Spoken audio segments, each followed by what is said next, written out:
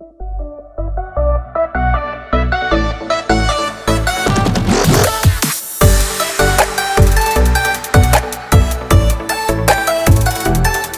back to another Box to Box WSL / Women's Champions League episode, the last of the season.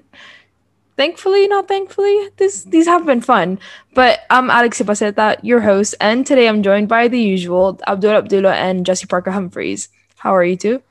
I've had better weekends.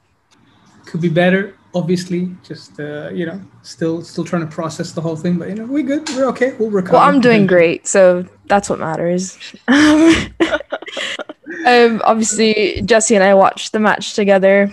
I had a better night than they did because I was very happy. And there was lots of jumping around my Jessie was sulking in the corner of the sofa with a very grumpy face. I was quite a good host, I think, given what was happening. You know what? Jessie allowed me to run around with a bottle of champagne in happiness and screaming Alexia Putellas for the entirety of the match. So amazing host at that. There we go. But yes, we've had a full day and most of today to kind of digest what happened in Sweden on Sunday. Jessie, how are you feeling now? I think there are two things I've taken away from this. One, in some ways, once I got over the initial shock and embarrassment, it was almost less heart-wrenching than like losing in the last minute. I think, obviously, if, as a Chelsea fan, on the men's side, we had a last-minute equaliser disallowed by VAR in the FA Cup final. And in some ways, that almost made me feel worse because it was like being taken away. The second thing I've taken is I rewatched the game and it was obviously really bad, but it wasn't as bad as I felt at the time. So they're my two slight positives. We also had a decent amount of alcohol in us, so I think we felt the emotions more than... Yeah, definitely. Abdullah, how are you feeling about the final? After a day or two of digesting it, I ended up writing, literally last minute decided I'm going to write a couple of 1,500 word analysis on the game. And once I started dissecting it, you just kind of can't help but feel that just Barcelona just took advantage. And I think initially it was a shock. It was horrible. But then afterwards, I'm just like, I can't really be too mad, can I? I mean, just after the start. So it's kind of where I'm at now. I'm almost like at the acceptance phase. I've passed the grief. I'm at acceptance. So let's see. Maybe I don't know if I went into denial, but here we are.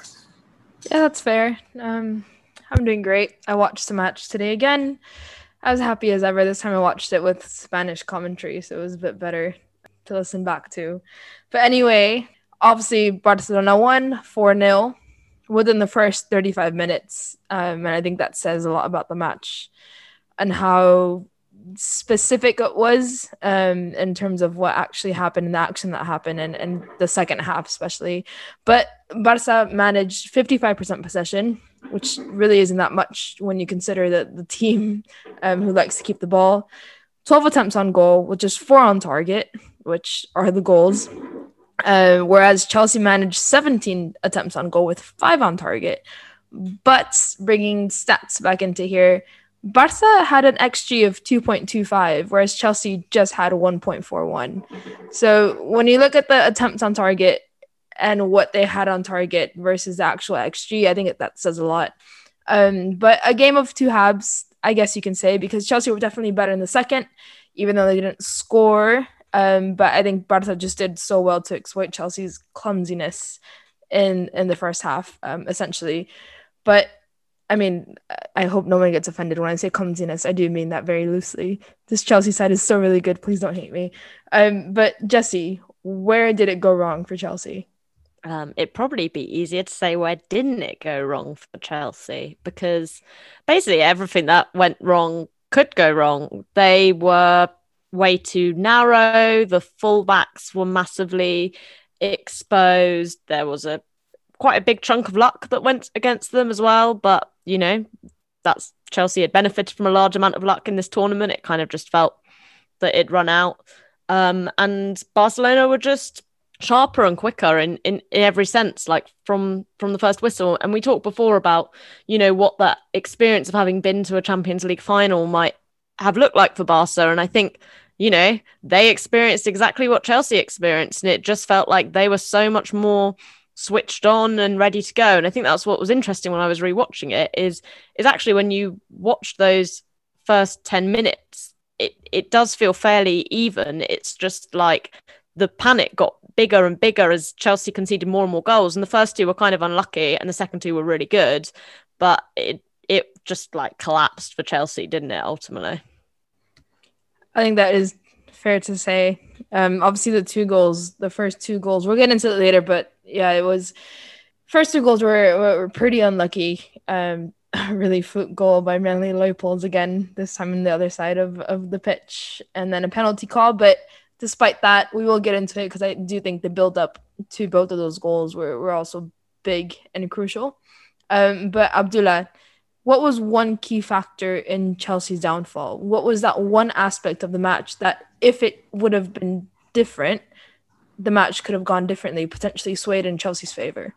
Well, that's probably asking me the toughest question, just because there are so many things to pick from that you literally, like, there are maybe, I can think of 4 or 5 things that if I even picked any one of them, the match could have gone a different way. But I think I have to pick, which I don't know how much differently it could have gone, but it's kind of one into the other. I think as fullbacks, I think their positioning, just that whole thing was just a travesty. It was everything that could go wrong with the fullbacks went wrong. And this is kind of, I think, what people are afraid of leading up to the final, where that this is the kind of mess that I think people thought Chelsea would get in when they decided to play fullbacks who were bad at positioning. Jona Anderson was dropped for this very reason.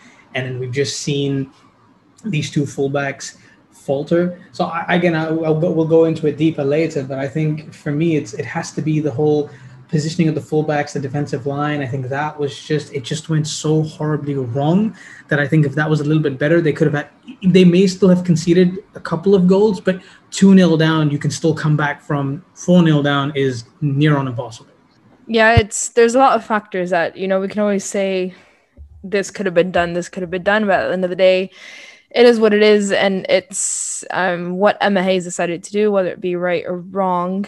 I think also the other aspect of this entire matchup is that this could have easily gone in Chelsea's way. Chelsea easily could have been up 3-0.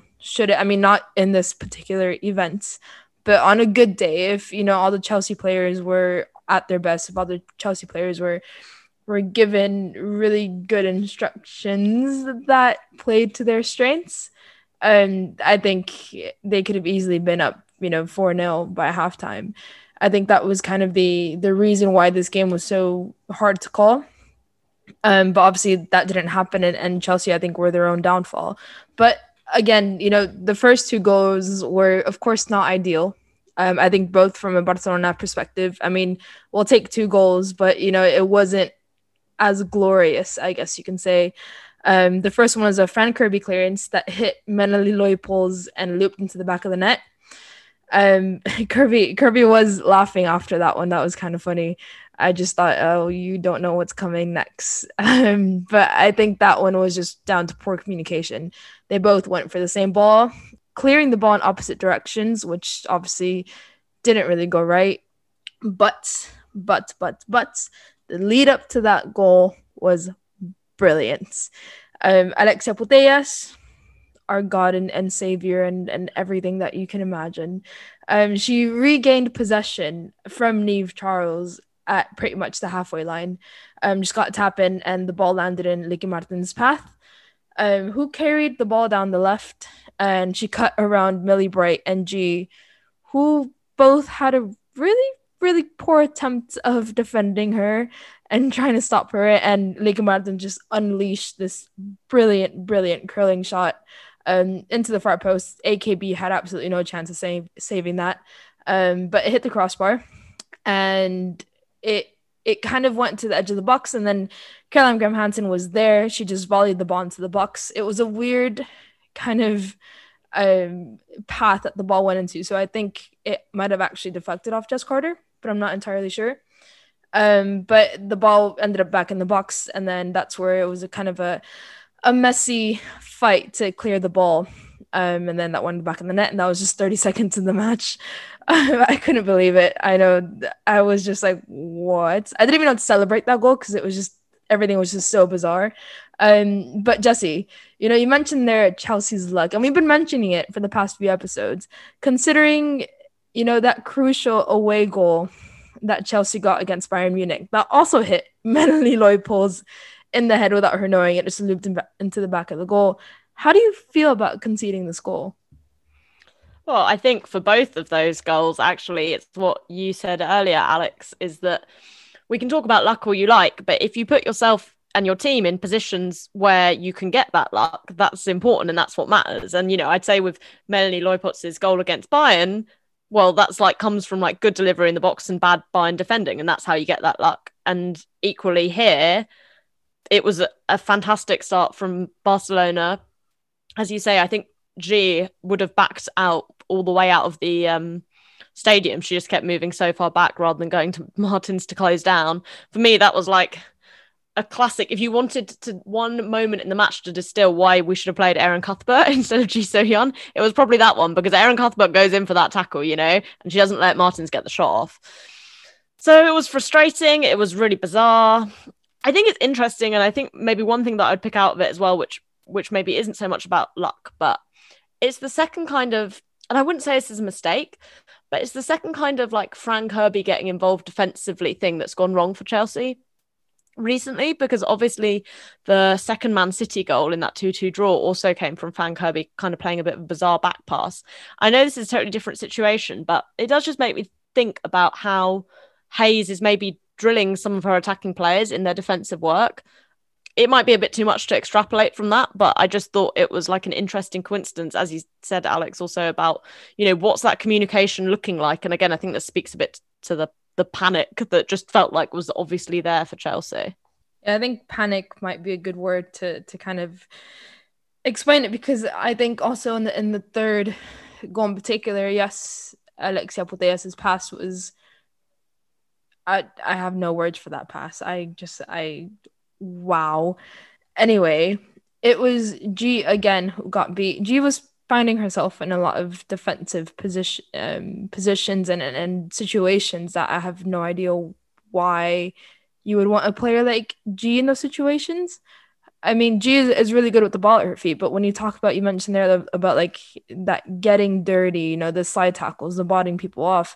G's good at holding the ball and botting people off, but is she going to go into that head first tackle to do what it takes to stop a shot like that Lieke Martens shot, for example? But moving on to the second goal.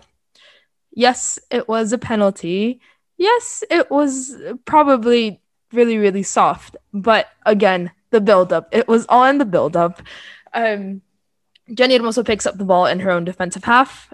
Pretty much the positioning that she was in was kind of a CDM position. She laid it off to Lieke Martens, who, my word, just in one touch, she evaded two Chelsea players just like that. I think it was Sophie Ingle. I know it was Millie Bright behind her who stepped up to kind of, I don't know why she stepped up, because it was pretty useless. But in two touches, Lieke Martens was into space. Millie Bright was tracking back, and she had Caroline Graham-Hansen to her right side. There you go, Barca attack in just 3 touches, basically. But then Martens slid the ball onto the right side of where Caroline Graham-Hansen, it was in behind, and it kind of looked like Jess Carter was going to get there first. It was, that typical situation where you're just like, oh, it was a wasted pass. The defender's going to get there first, but nope. Caroline Graham-Hansen bodies Jess Carter off the ball. And then Jenni Hermoso literally reminded that she did lay off that ball to Martens as a CDM position, who literally just hauled ass for the entirety of the pitch. And Caroline Graham-Hansen got to the touchline in front of AKB. I thought she was going to take a shot, but she actually cut back the ball for Jenni Hermoso, who was around the penalty spot. Didn't really get it. Her first touch wasn't the greatest, so the ball kind of went away. And then Melanie Leupolz tried to defend. And unfortunate, she kind of tried that. I think it's a Mappy Leon signature move when you kind of defend with a little back heel, little flick. She tried that and clipped Jenni Hermoso instead of the ball. And it's just, I think it's down to the official law of she denied Jenni Hermoso of being able to get the ball, and obviously Leupolz didn't get the ball. Very soft. I have no problem admitting that. I think everyone is kind of confused whether that was a penalty or not, but I think it was down to VAR and looking at the law of it just like that, Alexia Putellas makes it 2-0 for Barca in the 14th minute. Shout out to Johan Cruyff. Abdullah, were the first two, the first two goals weren't conventional, but was Barca scoring early unavoidable considering the game that played out in those first 20 minutes? No, I think the way they went, let's just take out the own goal for a second.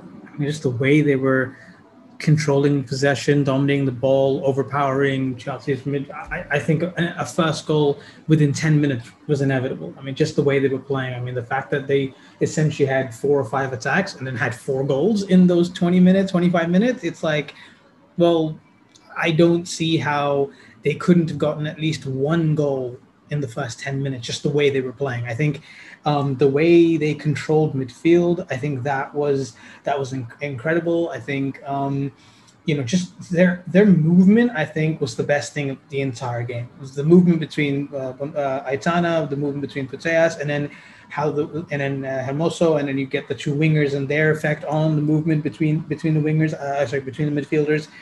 I think you put all that together, and I think you had a recipe for at least 1 goal in the first 10 minutes. I think each one of them had a specific role, and I think they literally, 9.9 out of 10, they played it to the game plan. So, like Jesse said, I think we called it in the preview, right? We said we needed Aaron Cuthbert needs to stop because this is exactly what Barcelona is going to do. This is exactly how they're going to play in midfield.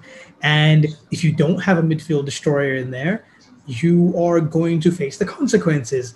Yet, what does she do? She plays Ji So-yun, Sophie Ingle, Marie Leupolz, doesn't play Aaron Cuthbert. And then, just to kind of bring it here now, Aaron Cuthbert, I think, came on too late. She should have come on at halftime with Guro Reiten. And I think that was a mistake there, because fine, you're 4-0 down, but at least if you give it a go after 45 minutes to go rather than 20 minutes to go or 15 minutes to go, then you're like, well, when she came on, it was a little too late, but she did show the flashes of things that we talked about, her tenacity, passion, energy. She went in for tackles that others weren't going in. She was pressing really well. You put all that together, give her 45 minutes to do that, or even from the very first minute, you probably have a closer game overall. While we're talking about the subs there, Jesse, I'm going to ask one to you about, we talked that, Guro Reiten obviously came on at halftime. Was it right for her to come on for Menely Leupolz, do you think? I think it made sense because of how narrow Chelsea were. And basically because they were so narrow, it was almost just allowing Barcelona to box those 3 midfielders in, especially because as Jenny Hermoso came back, there are shots where there's literally just 4 Barcelona players in a literal box around the Chelsea midfield, and they've got no one to go. So I think it made sense in terms of, having someone who's a natural winger, being able to stretch the play a bit more. Again, we'd kind of identified Barcelona's fullbacks as probably their biggest weakness. So it always felt a bit bizarre that Chelsea kind of played into their hands by playing so narrow anyway. So I guess that also maybe helped with that.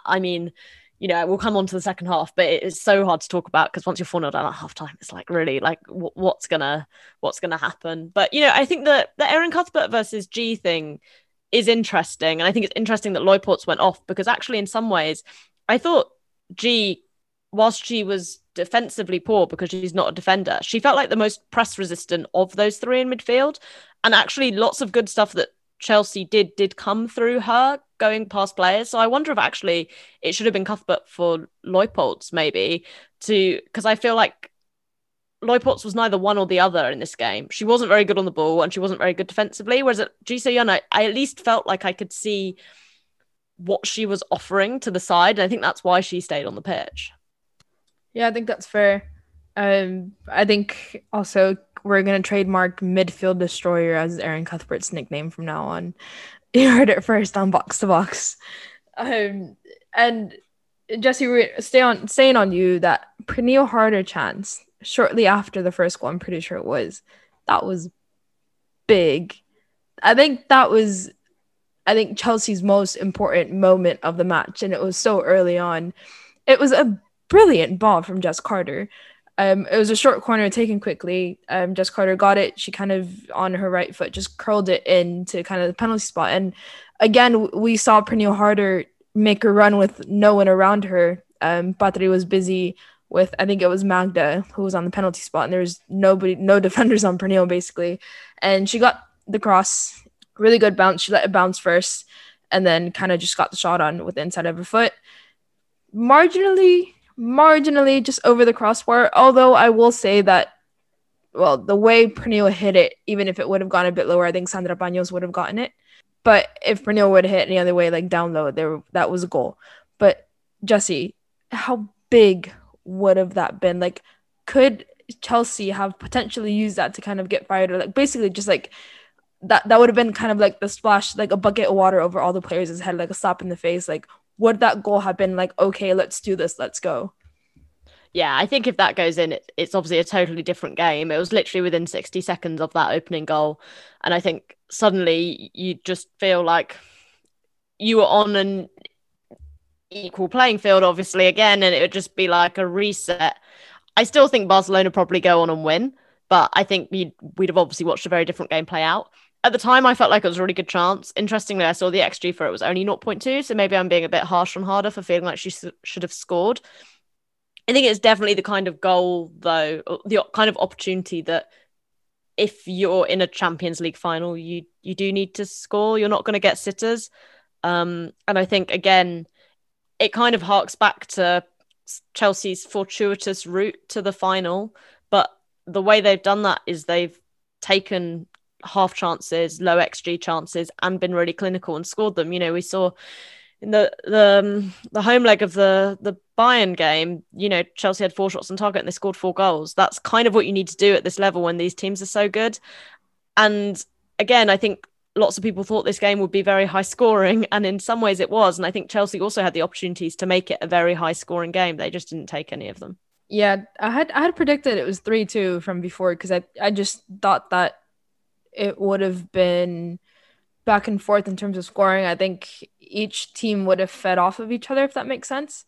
I think there was no way, if Chelsea scored, if Barcelona scored, there was no way that the other team was going to sit back and not respond, even if they were winning. But moving on to the third goal, which was my favorite. Wow. It started from a throw-in, close to the halfway line, right in front of Emma Hayes. It was brilliant. Leila Wahabi throws it in for Alexia Putellas, who comes in close to received. Alexia Putellas first times it back to Leila Wahabi, who then first times it back to Alexia, and then Alexia puts it up to Lieke Martens. I think it was Fran Kirby chasing the ball. I mean, it was a ground training, you know, when you play the rondos, when you play in the circle and you have 2 players in the middle. It was exactly that. It was Fran Kirby chasing the ball while the other players were just passing around. Lieke Martens was off on the wing, and she put in a cross that didn't really seem like it was getting anywhere. But Jenny Morto did really well to react. She dropped and received the ball. But she met the ball and she had her back towards the net. And Alexia Putellas was right in front of her. And it's worth noting that when Jenny Hermoso dropped to pick up this ball, Millie Bright followed her. So when Alexia Putellas received the ball, first time, Aitana Bonmati from the top of the box, who was being defended by G, exploited that space really quickly. She reacted even before Alexia got the ball. She was already making that run. And then it was just, again, Barcelona style play. Alexia Putellas with 1 pass beats Magda Eriksson, Millie Bright, and Ji Soyeon, just like that. And then Aitana Bonmati gets the ball. Jess Carter, again, attempts to make a tackle or whatever it was she tried to do. It wasn't a full tackle because she stayed on her feet, so I don't really know what actually happened. But Aitana Bonmati kept the ball and then slaughtered it home under AKB's legs. Brilliant. It was just the whole lead up to that was just the Barcelona. You know, it was tiki-taka. It was exploiting spaces. It was moving defenders out of place. It was Alexia Putellas putting one of the most gorgeous balls ever. But Jessie, what else could have been done in this goal? Could have Chelsea done anything to avoid this goal? I mean, it was a gorgeous goal. And very typical Barcelona. I think you've got to kind of look at Charles, and I guess we'll come on to this because it's very similar to the 4th goal, but both times she kind of gets caught out by Martin's pace, which I think speaks a lot to maybe her positioning and her nerves. She's very young, but like she's not a slow player. So, I mean, I don't know if Martins is just genuinely loads faster than her, but I think it felt more like she just didn't really have a grasp on Martins's movement for much of the game. It's interesting because obviously, you know, people speak about missing Maren Mjelde, but I don't think Maren Mjelde does better in this situation than Niamh Charles, because I think she's way too slow. You know, if Niamh Charles couldn't keep up with Lieke Martins, there's no way Maren Mjelde does. Maybe her positioning's better in that situation and she doesn't get caught out. She doesn't, you know, as you kind of said, like Charles seemingly thinking the ball's going out of play when it's not, kind of like having those naive moments. And yeah, then the Jess Carter tackle.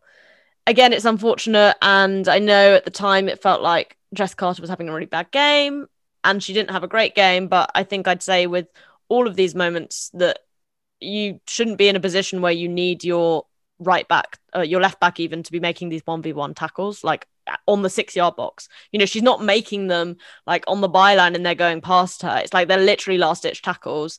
Okay, maybe if she's like the world's most elite left back, she gets there, but you've already messed up by that point. Do you know what I mean? Yeah, that's fair. I think also it was, I think Niamh Charles's attempt to deal with Lieke Martins was strength. I think both times Niamh tried to body Lieke Martins off the ball and Lieke Martins just said nope, and kind of with speed again she evaded her, because then in this goal in particular and the lead up to that, I think the naivety of kind of thinking that the ball's going to go out, but Niamh just gave full force to try to body Martins off the ball, and then Martins just kept going, and then you found Niamh kind of having to take a few seconds to get herself back up and back in position. So you can say that. I do agree that I think Maren wouldn't have made, maybe positionally it would have been better, but in terms of how good Lieke Martins played yesterday, especially, I don't think even Maren Mjelde had a chance against that. But again, the fourth goal, another brilliant goal. And again, Lieke Martins. And we weren't sure who would be better for this match, whether it be Martins or Mariona, but kudos to Luis Cortés, who got it all right. I mean, Martins had a brilliant match down that left wing. Aitana Bonmati, player of the match, fully deserved. Switched the ball into space for Martins on the left wing. Really good vision there. Martins made an early run behind Niamh Charles. I think Niamh Charles was a bit, I wouldn't say out of position, but she was a bit high. And Martins caught the space really well. And then she kind of just ran past Niamh Charles again and got to the touchline where Millie Bright stepped up and went in front of her. And then Martins kind of just passed the ball in between under Millie Bright's legs. The nutmeg for Hansen for an easy tap in. I also want to talk about the movement on this goal as well, because Caroline Graham Hansen was coming in from the back post on her position as a right wing, and Jedian Mosso was one centrally.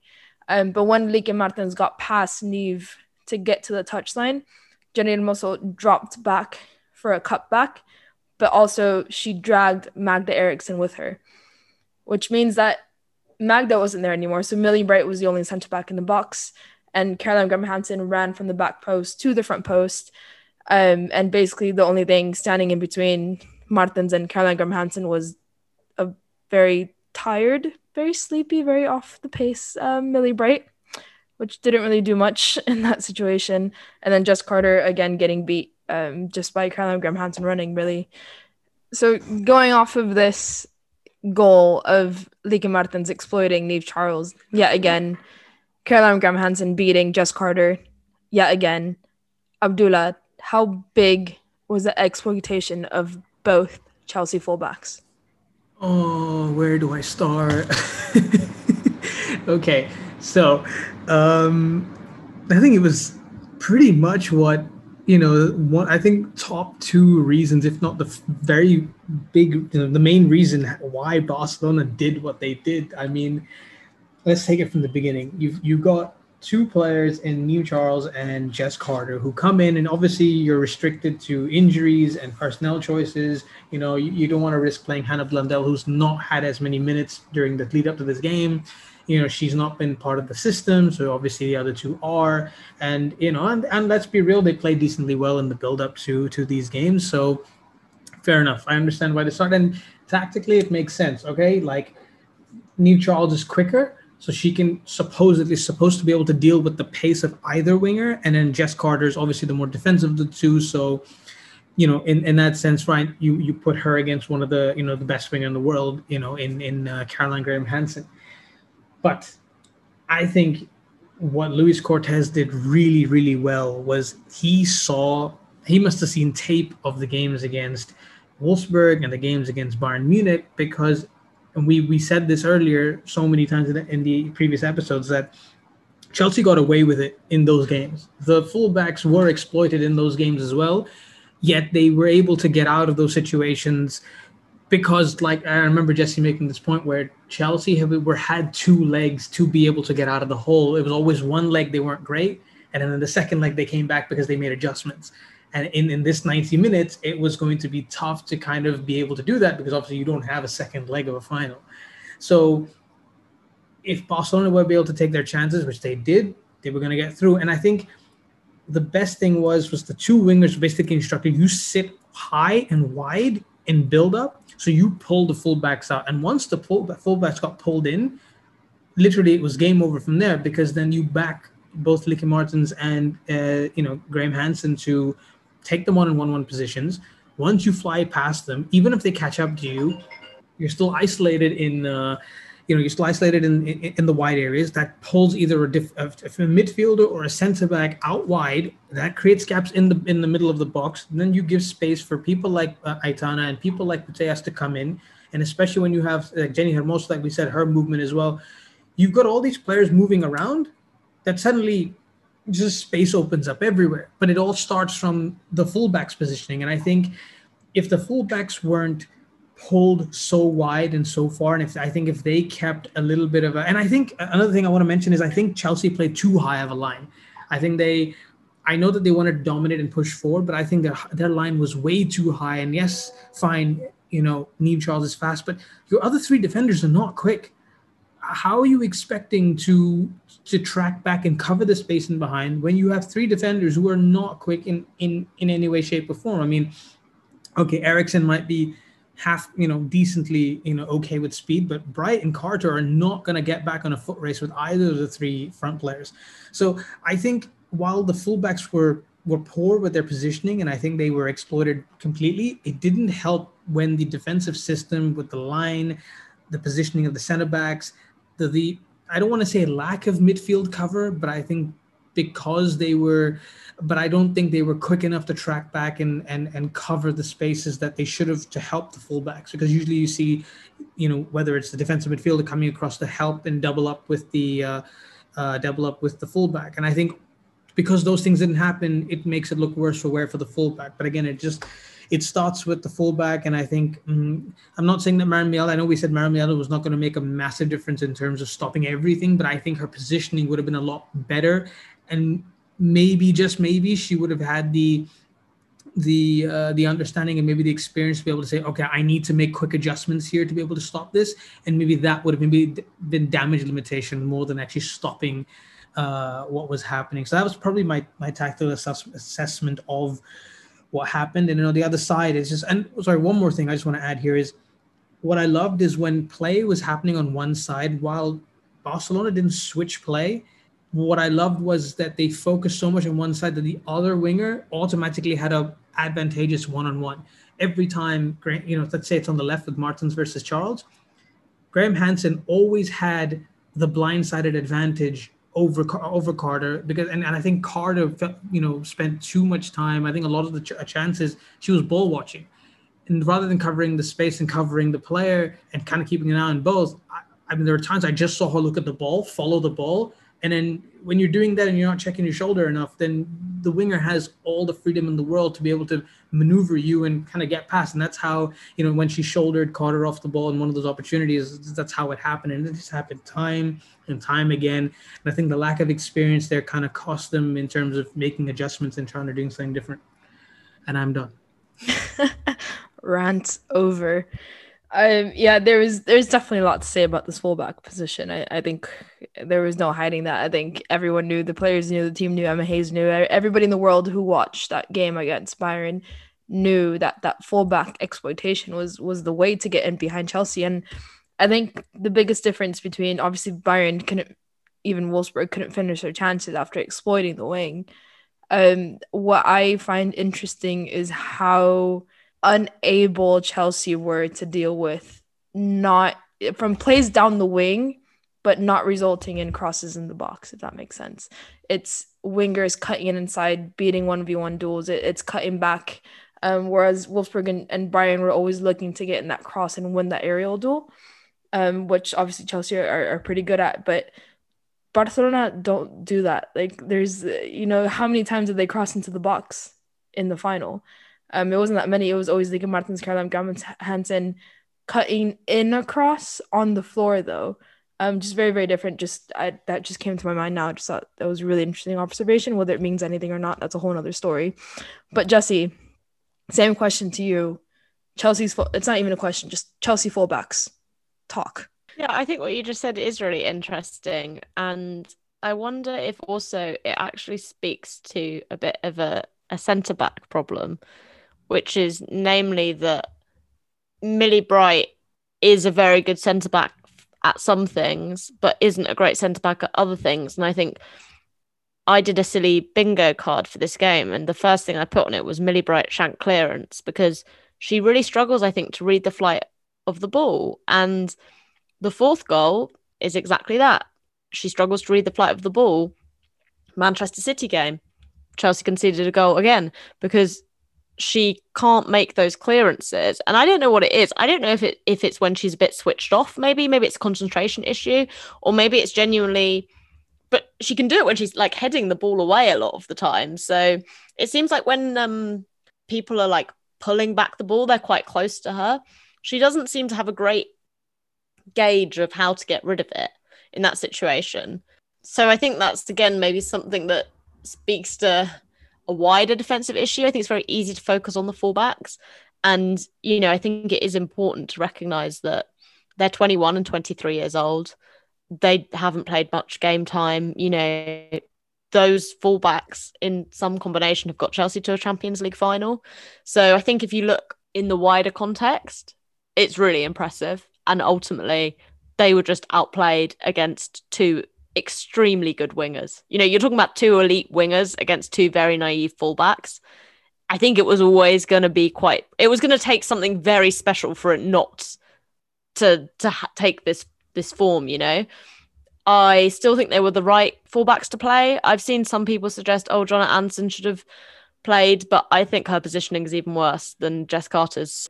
I think Chelsea should sign some fullbacks this summer, but Niamh Charles, at least. Jess Carter, I'm not sure if maybe she's cut out for this highest level, but I think Niamh Charles has a long way to go. And I think if Emma Hayes sees her long-term future at fullback, I think she could be really good.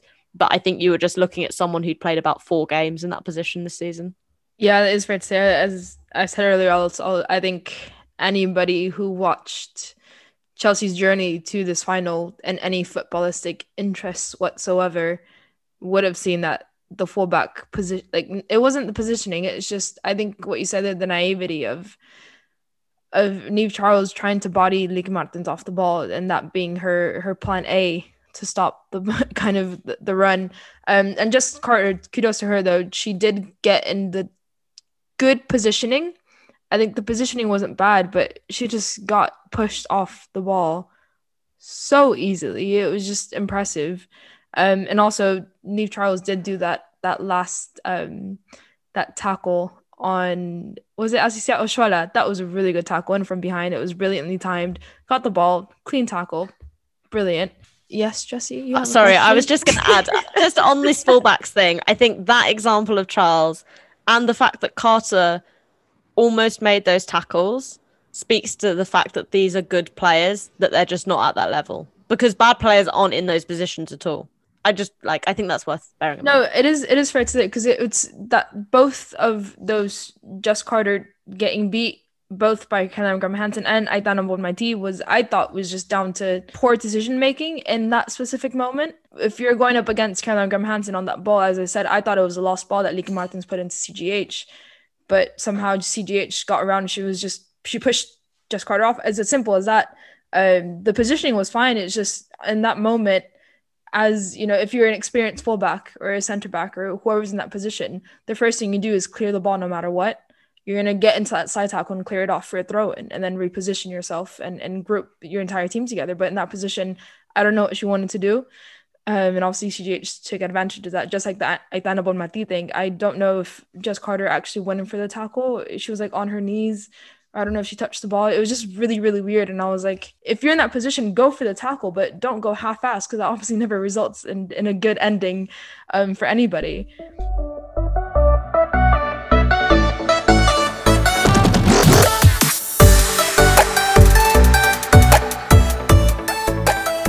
But enough. You know what? I want to talk about Barcelona. We haven't talked about Barcelona this entire podcast. I wrote the running order and I only talked about everything Chelsea went bad, and I just realized that like 2 seconds ago. So I put in Barcelona questions because we haven't talked about them in the entirety of this podcast so far. Barcelona. Wow. Just absolutely brilliant.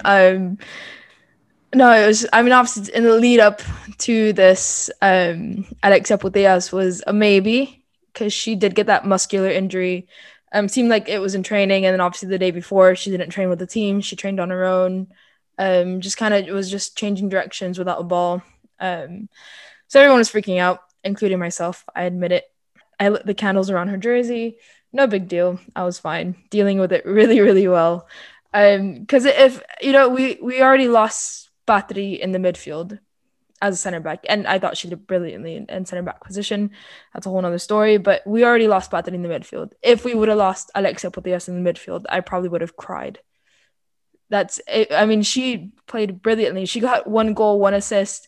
She regained possession back for that first goal. I mean, her presence, it's just, you can't explain it. She scores goals, she assists, she does everything. She does crucial passes. She does everything that you need for this specific Barcelona side to succeed.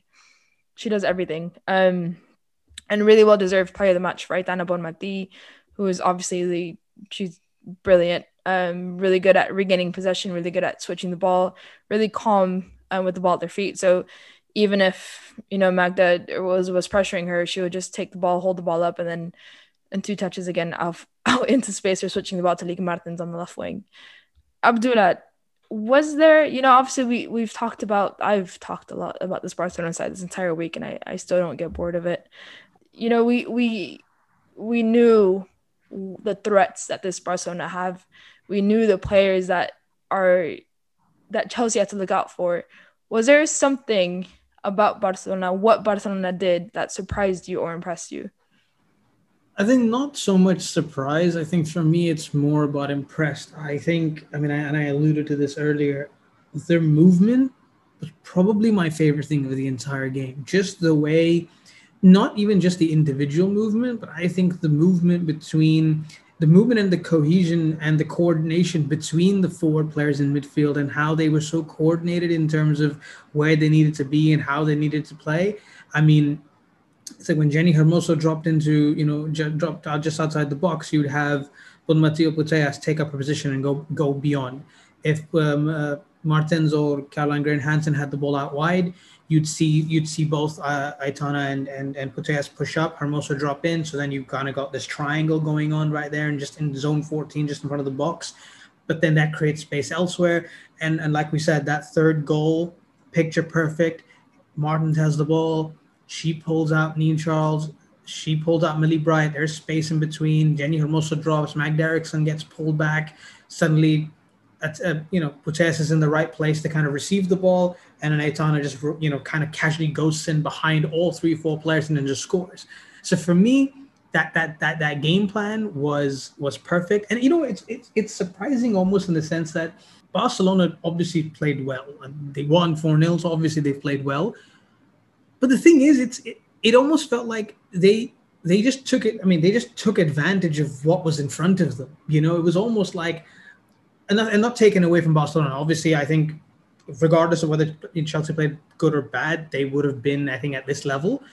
But it's like, okay, Chelsea played bad. They were just really good at taking advantage of the mistakes that they made, however small or big it was. So I think that, along with their movement, was probably my most my most enjoyable moment of the entire game. Just the tactical, nuances and the small details were brilliant. And I just shout out to Kira Hamraoui for coming in that defensive midfield position.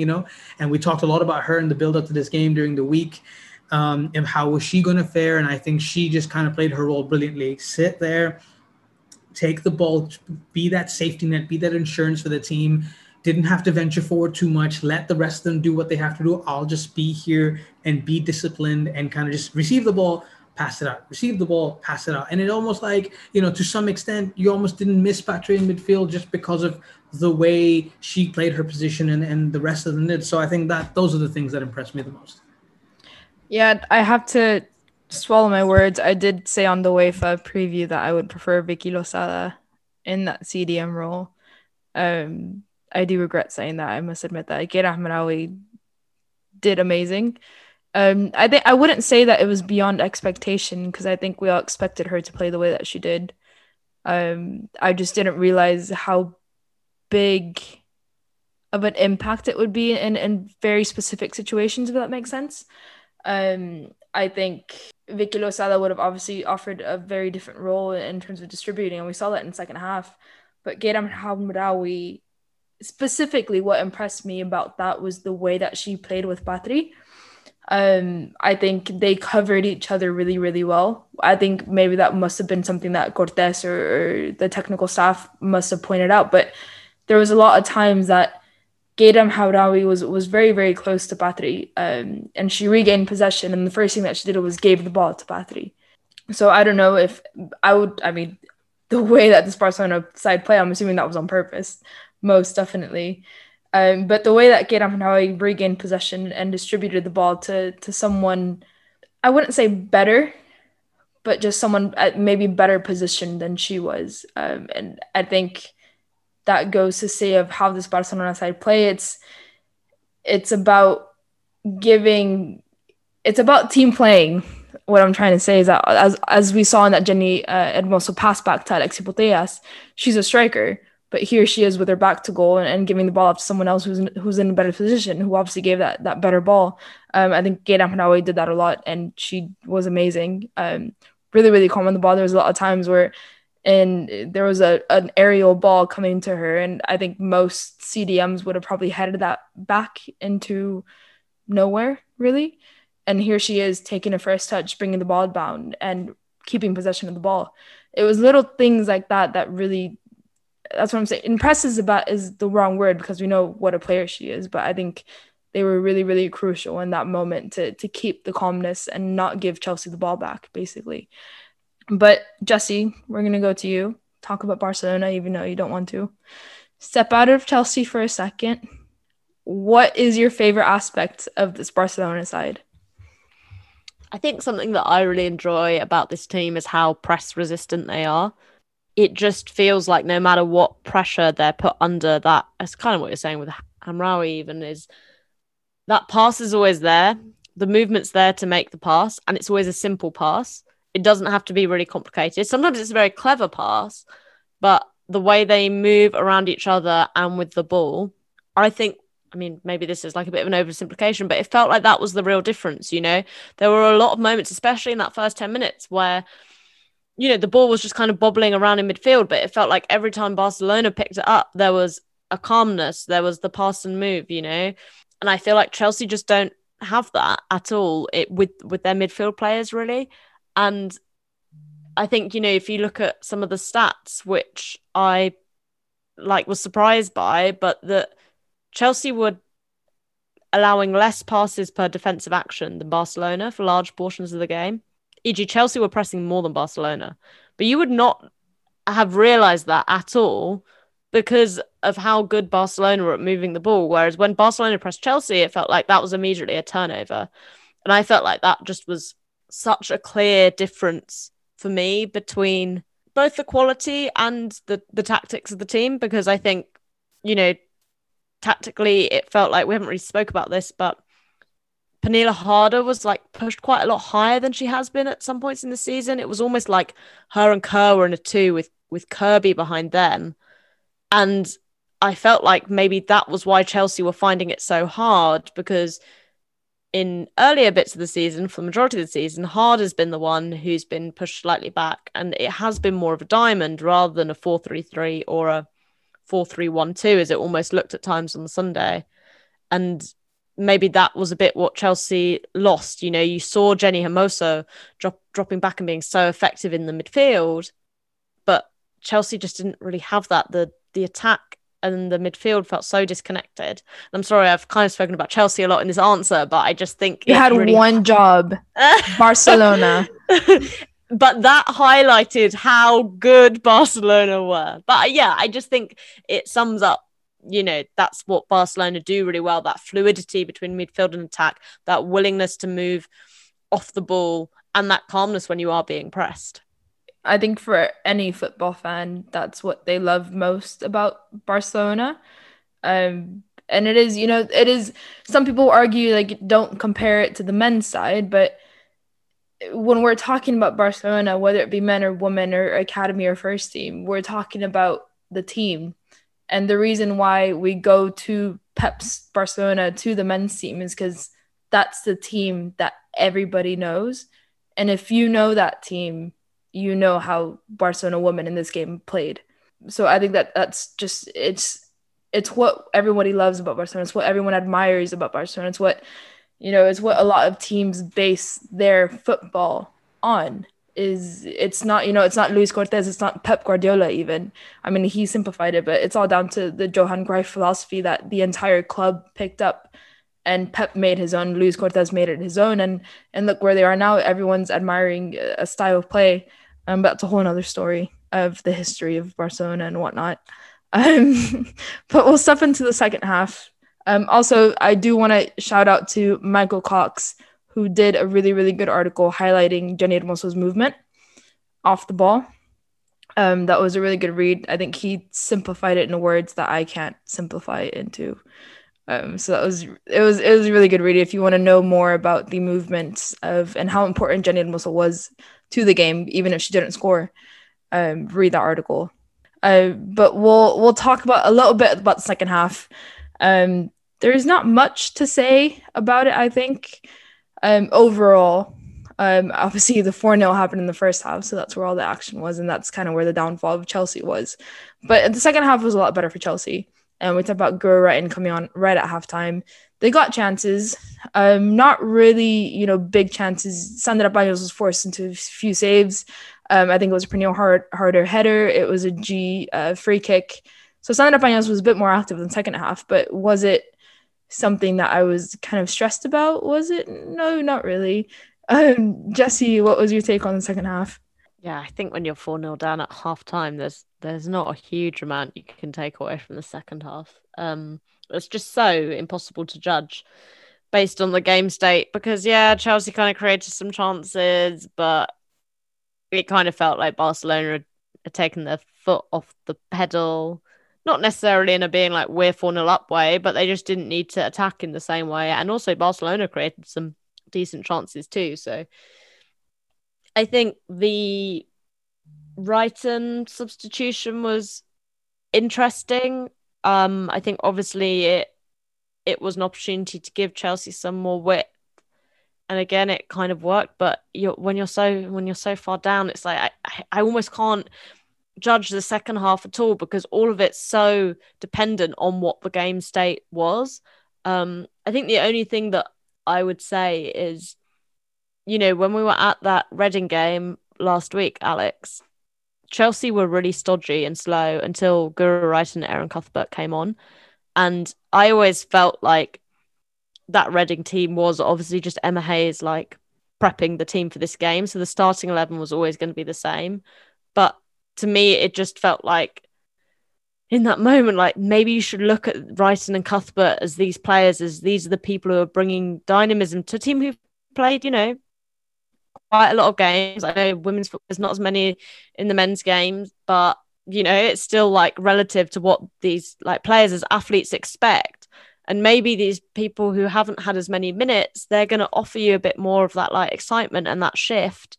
And I felt bringing on Reiten at half time in some ways showed that. Like, I don't know, that this need to change. Yeah, maybe it was a tactical thing, but it also felt like Chelsea were just like lethargic for lots of this point in the game. And I think that was also maybe Hayes' issue, was that it really felt like she wanted to go in and play Chelsea football this season, which I totally get. You know, it was a big moment for her personally as well as for the team.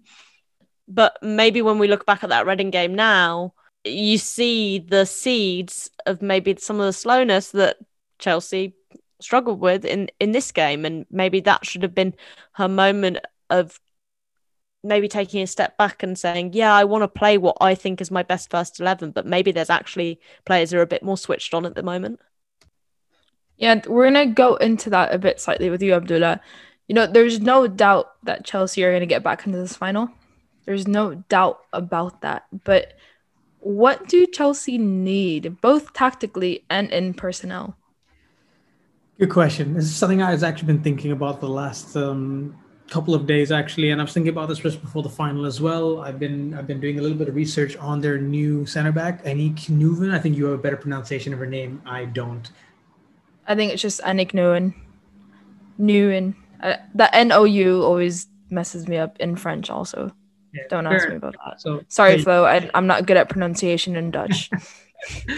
Yes. No. So I've been looking at her, and I'm just going to go quickly turn back to one of the points that Jessie made it when we were just talking earlier, where when she talked about maybe there's a defensive issue in the center backs with Millie Bright not being able to judge the fight of the ball. And maybe I think to some extent, I think her positional sense is not as good, or she's not as intelligent as Magda Eriksson is, or Maren Mjelde.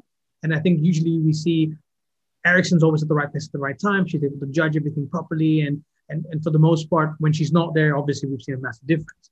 One of the things that I noticed about their new signing is that she's she's actually specifically, her role is a cover defender. So she's not an aggressor. She's actually a sweeper or a cover. And I think there's a reason that their first signing is a centre back who's actually really good at covering.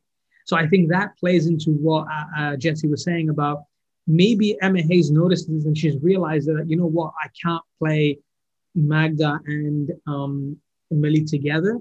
And maybe it's time to change that and get somebody in who, who can maybe play that covering role a little bit better, because maybe this high line is what they want to start doing for next season. And if they do that, they're going to need somebody who's smart into combine. But going on to what else they need tactically, I think Jessie was right. I think Guro Reiten, I think, has been underused, and I think Erin Cuthbert has been underused. And I understand that they played really good football with the team that they had for most of the season, but we've seen that when they have played slow against, whether it's a Manchester City, whether it's a Manchester United, Arsenal, the Bayern Munich and the Wolfsburg, games, whenever they were slow and they weren't quick off the blocks, and people were, and players weren't concentrating as well, they were dominated. But I feel like you don't have that dynamic difference midfield destroyer or even the pace. I mean, what was so good for them last season was their wide play. I mean, Guro Reiten had, I think, she got second highest assist or highest assist in the league last year, if I'm not wrong, or she was one of the top. She was near the top. That's what I remember. And then suddenly this season, she's not even had a look in, really, And I think her being converted to a midfield, I think was good. But I think these two players, I think, were underutilized. And I think in these big games, I think Emma Hayes might need to come out and look at the opposite. Like, I understand playing your game against their game and let the opposition change to you.